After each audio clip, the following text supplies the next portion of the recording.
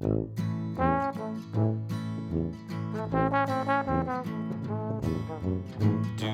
you remember when you wore a tulip and I wore a red, red rose?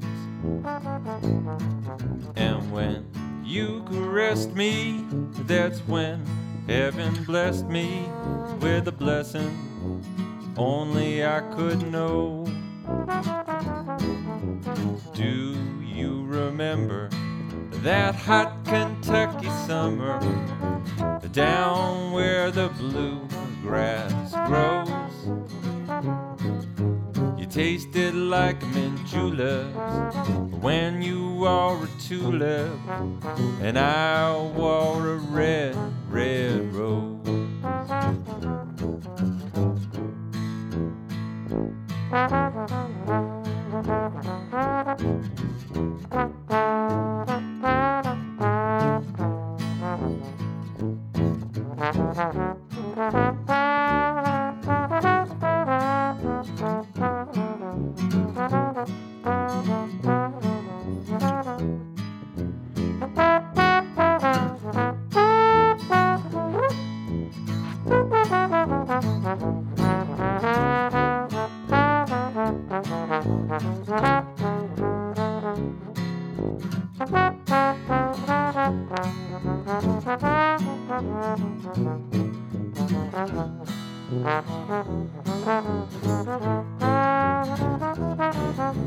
Do you remember when you wore a tulip and I wore a red, red rose? And when you caressed me, that's when heaven blessed me with a blessing only I could know. Do you remember that hot Kentucky summer down where the blue grass grows?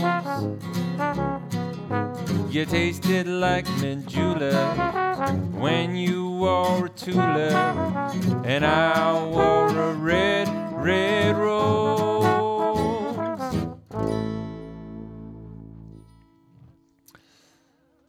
Hello, podcast listeners. It's the end of February. I'm making the February episode of the podcast. And that song, When You Wore a Tulip, is a song that I often play with the band Tin Pan.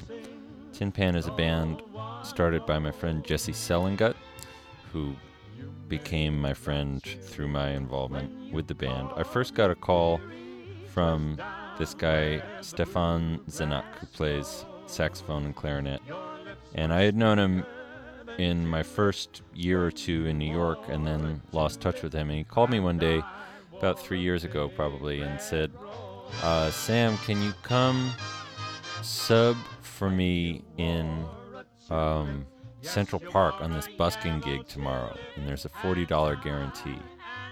And I thought it was an altogether strange request to get because I hadn't seen this guy in a few years, and what is the state of the scene now that we're subbing on busking gigs? I really didn't get it, but I was going to be free the next day, so I told him sure, and went down, and when I got there, I saw sort of what the deal is with Tin Pan. And for many years now, Tin Pan has worked in Central Park as much as 5 days a week in the warm months, and there's a good business model which involves having a good spot to play and having CDs to sell. So you're not getting $1 tips from all the people who walk by.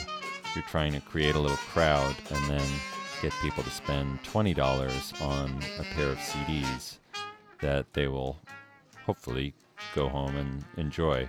A lot of tourists in Central Park. It's a good business model, and it works out in spite of some of the turf wars that have taken place over the years, and I've been involved in that a little bit, and I'll tell a story about it sometime on the podcast, but not today. That song, When You Wore a Tulip, is one that I found myself playing on February 1st at the Flatiron Room with Jesse playing trumpet and singing, me playing guitar, and Steve Wood, a college friend of mine, playing bass. A little tin pan trio edition. The gig at the Flatiron Room, it's a kind of fancy whiskey bar in the Flatiron district. Nice place. Nice people, nice clientele. 4 sets, so it's like a 4-hour gig of playing on a little stage with some of the room listening and some of the room not listening. Nice night, a little bit tiring, but certainly the first of many Tin Pan gigs to come for the year, so there's a little introduction to the group for you. Like I said, 4 sets, but not set lists. Songs that we have come to know together, occasionally with a few snuck in that we're in the process of learning. It's a loose kind of structure to playing music in Tin Pan, and songs can be expanded or contracted as needed. So a 45-minute set might have 9 songs in it. It might have 12 songs in it. It might have 6 songs in it, although we probably don't stretch that much, especially when we're a trio. Anyways, I went from playing there to playing in a completely open situation, more or less. My friend John has started putting together little salon concerts that he hosts, along with his girlfriend and a friend of theirs. And this was the second one. I would deem it a complete success. There was a crowd of people there just large enough to fill the apartment, but not make anyone uncomfortable. There were about 8 performances, some poetry, some music, some movement. I really liked a lot of what I saw that night, and there were some overlapping circles of friends that it was interesting to see interact. Anyways, I was asked to come with my trombone and play for 10 minutes. I chose to improvise freely on the spot instead of playing anything prepared, and wound up doing a lot of multiphonics, which is funny. I've spent most of my improvising days playing the trombone and improvising a single note at a time, and the horn is capable of more than that. Well, not the horn, but you can sing a note and play a different note at the same time. And I do that a lot. It's called multiphonics, and especially in a solo situation, it can be very effective. If you're in a loud situation, it's not, the sound is a little bit delicate. And improvising 2 notes at a time is so much more of a challenge. You've got more to think about. It's always amazed me what pianists can do, for example. Pianists can play many notes at a time. They can play much faster than trombone players. They can play a wider range. They can play chords. They can play counterpoint fluidly. There's all kinds of repertoire. I mean, there are so many advantages of playing the piano. Pianists also tend to work, I would say, a lot harder. I don't mean that they work harder necessarily. I mean, they spend a lot more time playing their instruments. Certainly the bar is set a lot higher for a pianist. Why would you play the trombone instead of the piano? If the piano, you can walk up to a piano the very first day and play both the lowest note it has and the highest note it has. You can play a soft volume and a loud volume. You can do everything just because the instrument is there. It's very intuitive. The trombone takes so much work to bring up to a level that is nowhere near the piano in terms of what it can do technically. I mean, here I am playing simple 2-note, a 5th and then a major 6th and then a perfect 4th. I mean, that would sound absolutely idiotic for a pianist to be doing. You know what I'm saying? And it's like at the vanguard. It's like at the vanguard of trombone playing. Why play the trombone?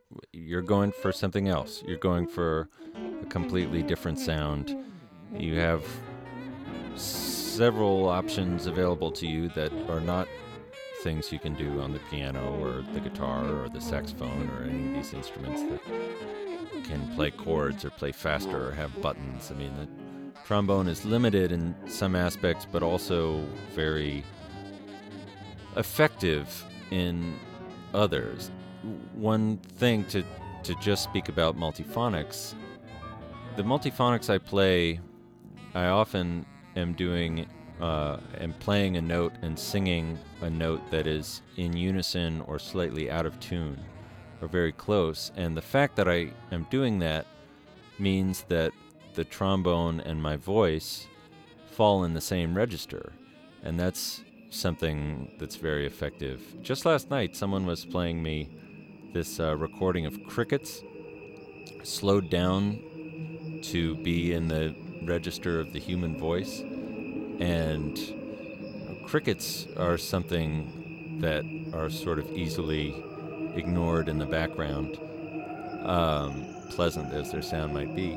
But when slowed down to the human register, it's impossible to ignore this sound that sounds like people singing. You get something, whether it's song or horn or whatever, you get in the human vocal register and people's ears turn on, and that's something to exploit with the trombone. Anyways, this little living room performance I did was really nice. About 30 people sitting on the floor and on couches all around me. I sat in a chair and closed my eyes and played for 10 minutes, and you could have heard a pin drop in there. It was, I felt a nice connection to the audience, and more living room, hang out, share your work gigs, as far as I'm concerned, would be a good thing.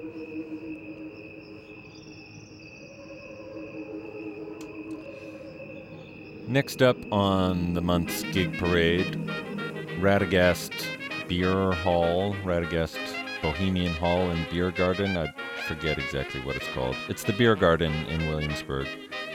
This was a Friday night, playing with Jesse Carolina and the Hot Mess, who were discussed in last month's podcast. So I won't dwell on the material, but it's a hot jazz band, and we played 3 hours for a boisterous, sometimes dancing crowd.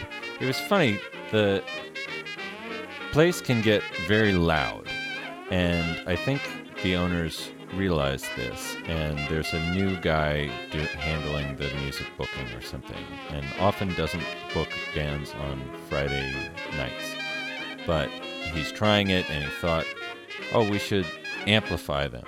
So one thing, he asked the Hot Mess to bring its own PA, which is a ridiculous request, and it was not even a consideration to try and honor that. Like, bring our own PA to this gig that we normally play acoustically?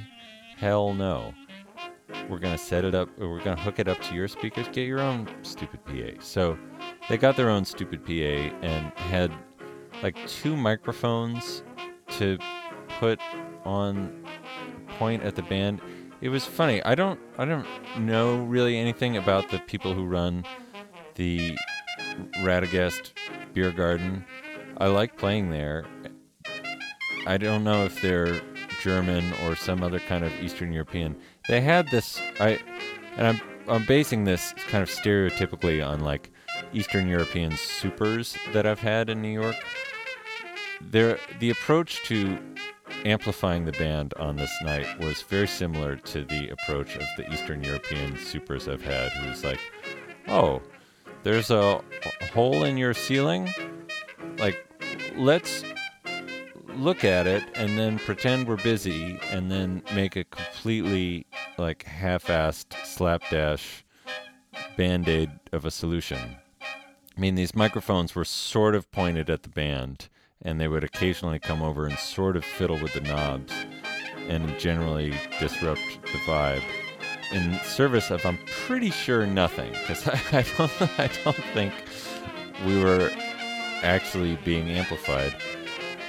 And since it was kind of loud in there, it caused us to play much louder than any previous time I played with the Hot Mess. And frankly, I thought it sounded awesome loud. When Jesse's singing loud, it really brings out the Bessie Smith in her, and that's cool. And we could kind of dig in, and I don't know. It was a fun little time at the ye old Radagast. I had the blintzes that I always get when I'm eating there, and they did not disappoint.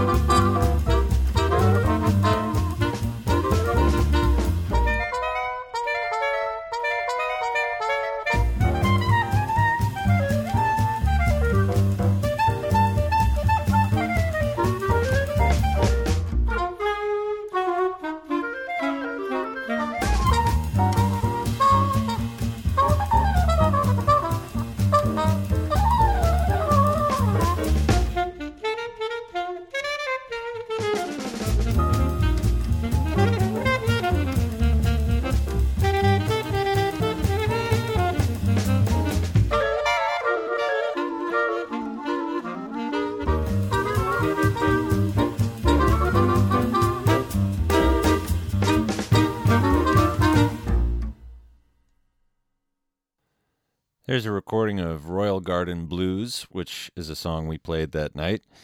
And it's a fun song to play. It's a blues in F when it starts out, and at a certain point you end up in B flat, and it sort of feels like you're just on the 4 chord because there have been plenty of B flats already in the song. But no, actually you've modulated, and now you're playing a B flat blues. A song that a jazz standard that modulates. Pretty awesome. Not too many of those.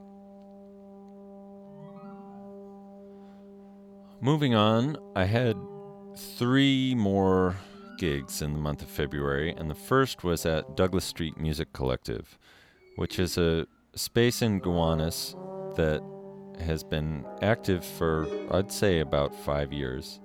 It's used as a rehearsal and performance space, and there are a lot of performances there. I don't often go, mainly because it's very inconvenient to where I live, and in my experience, not a lot of people go to it actually anyways. I've played there a number of times when the audience has been the other band plus like 1 or 2 people, and that was again the situation on this particular night. It was a Monday night, and of course the weather sucks. But fortunately, there were 4 bands playing that night, or groups of musicians playing that night, and all of them were totally awesome. So there was no bad vibe at all about it being lightly attended. It was actually a great hang.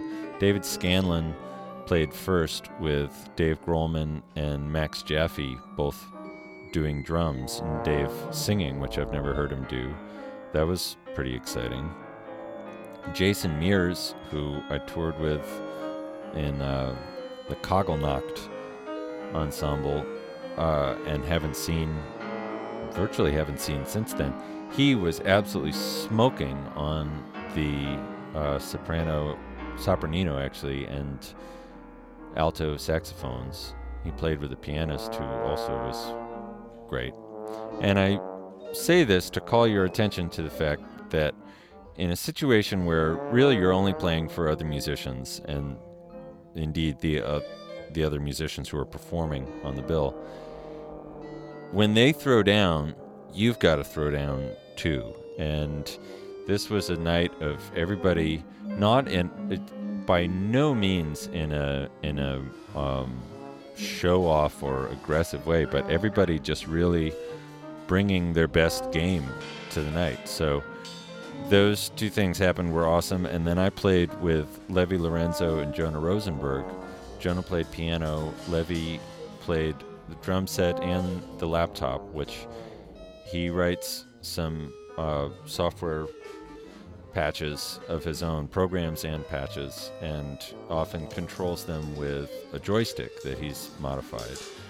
I played the trombone acoustically. So really 3 completely different instruments and 3 quite different musicians. I've only played, the 3 of us have only played together one other time, and we come from 3 different backgrounds, so it's hard to predict what the music is going to be like when we come together, but for sure playing in front of an audience brought out the best in us, and we'll do it again someday. James Ilgenfritz, Mikko Inanen, and Joe Hertenstein followed us, and they were also awesome, so it was really a great night at Douglas Street.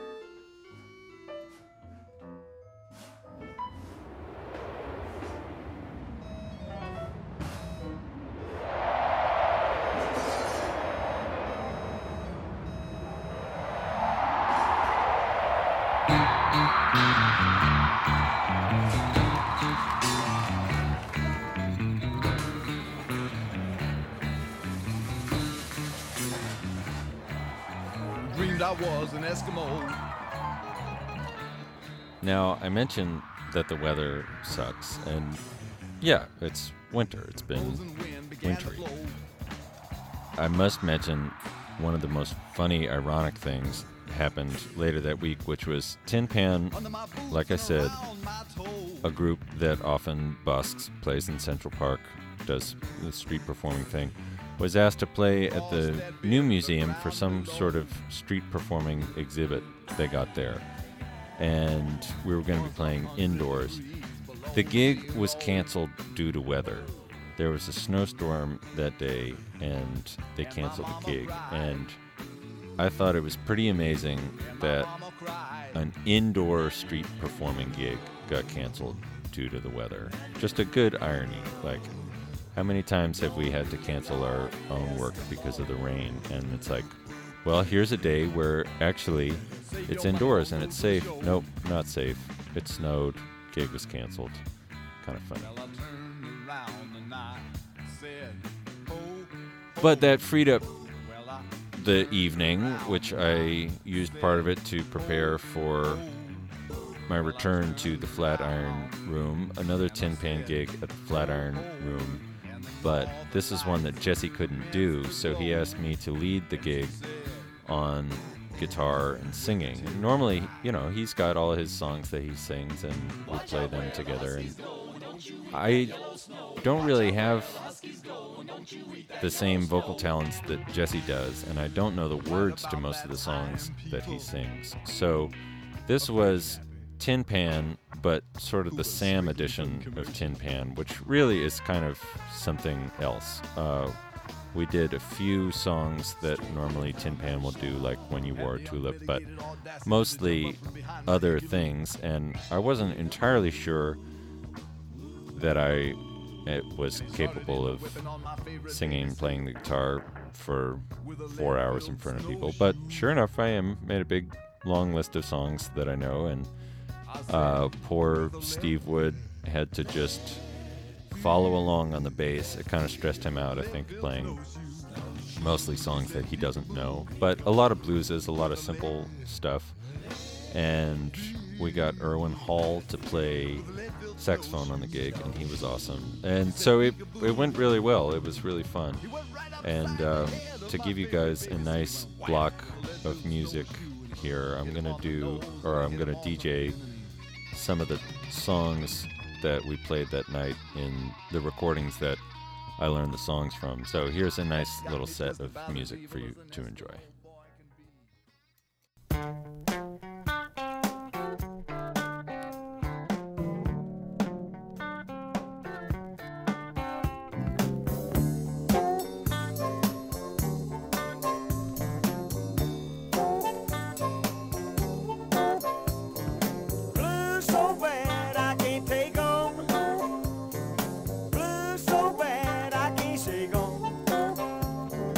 Blues so bad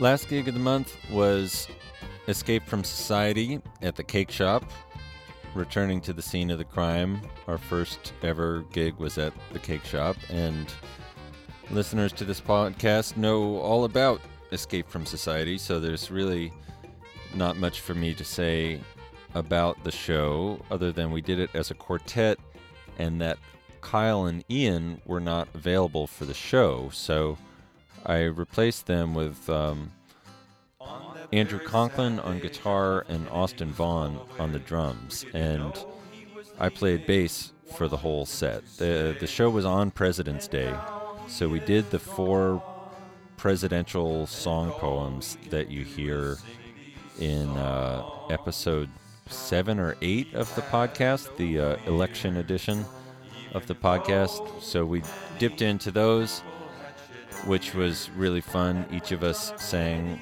one president song. And playing bass for the whole time was kind of fun. Playing bass and singing is a little bit like, patting your head and rubbing your tummy. It's harder than playing guitar or piano and singing for some reason. I don't know exactly why. Maybe it goes back to the whole counterpoint thing and how as a trombonist I'm kind of counterpoint retarded because I only ever have to play one single note at a time. But I've gotten good at it, and of course there's many great examples of singer bassists in rock and roll history. And, we're sort of rock and roll. It was awesome to have Andrew be an actual guitar player and play the music. I played virtually all the guitar on the Escape from Society record, and it's rudimentary. And Austin on the drums has a vastly different approach than Ian does. Ian's concept of simplifying things down to the, most stripped down quarter notes on the hi-hat kind of beats that he can come up with, contrasted with Austin's more swinging feel. But Austin and Andrew did awesome. They learned the music on their own in a few days. We had a rehearsal and they played the show, and we knocked it out of the park, as I think Escape from Society always does. That was about it for February. Not a hugely busy month, but gave us some things to discuss there, didn't it? I'll see you next time.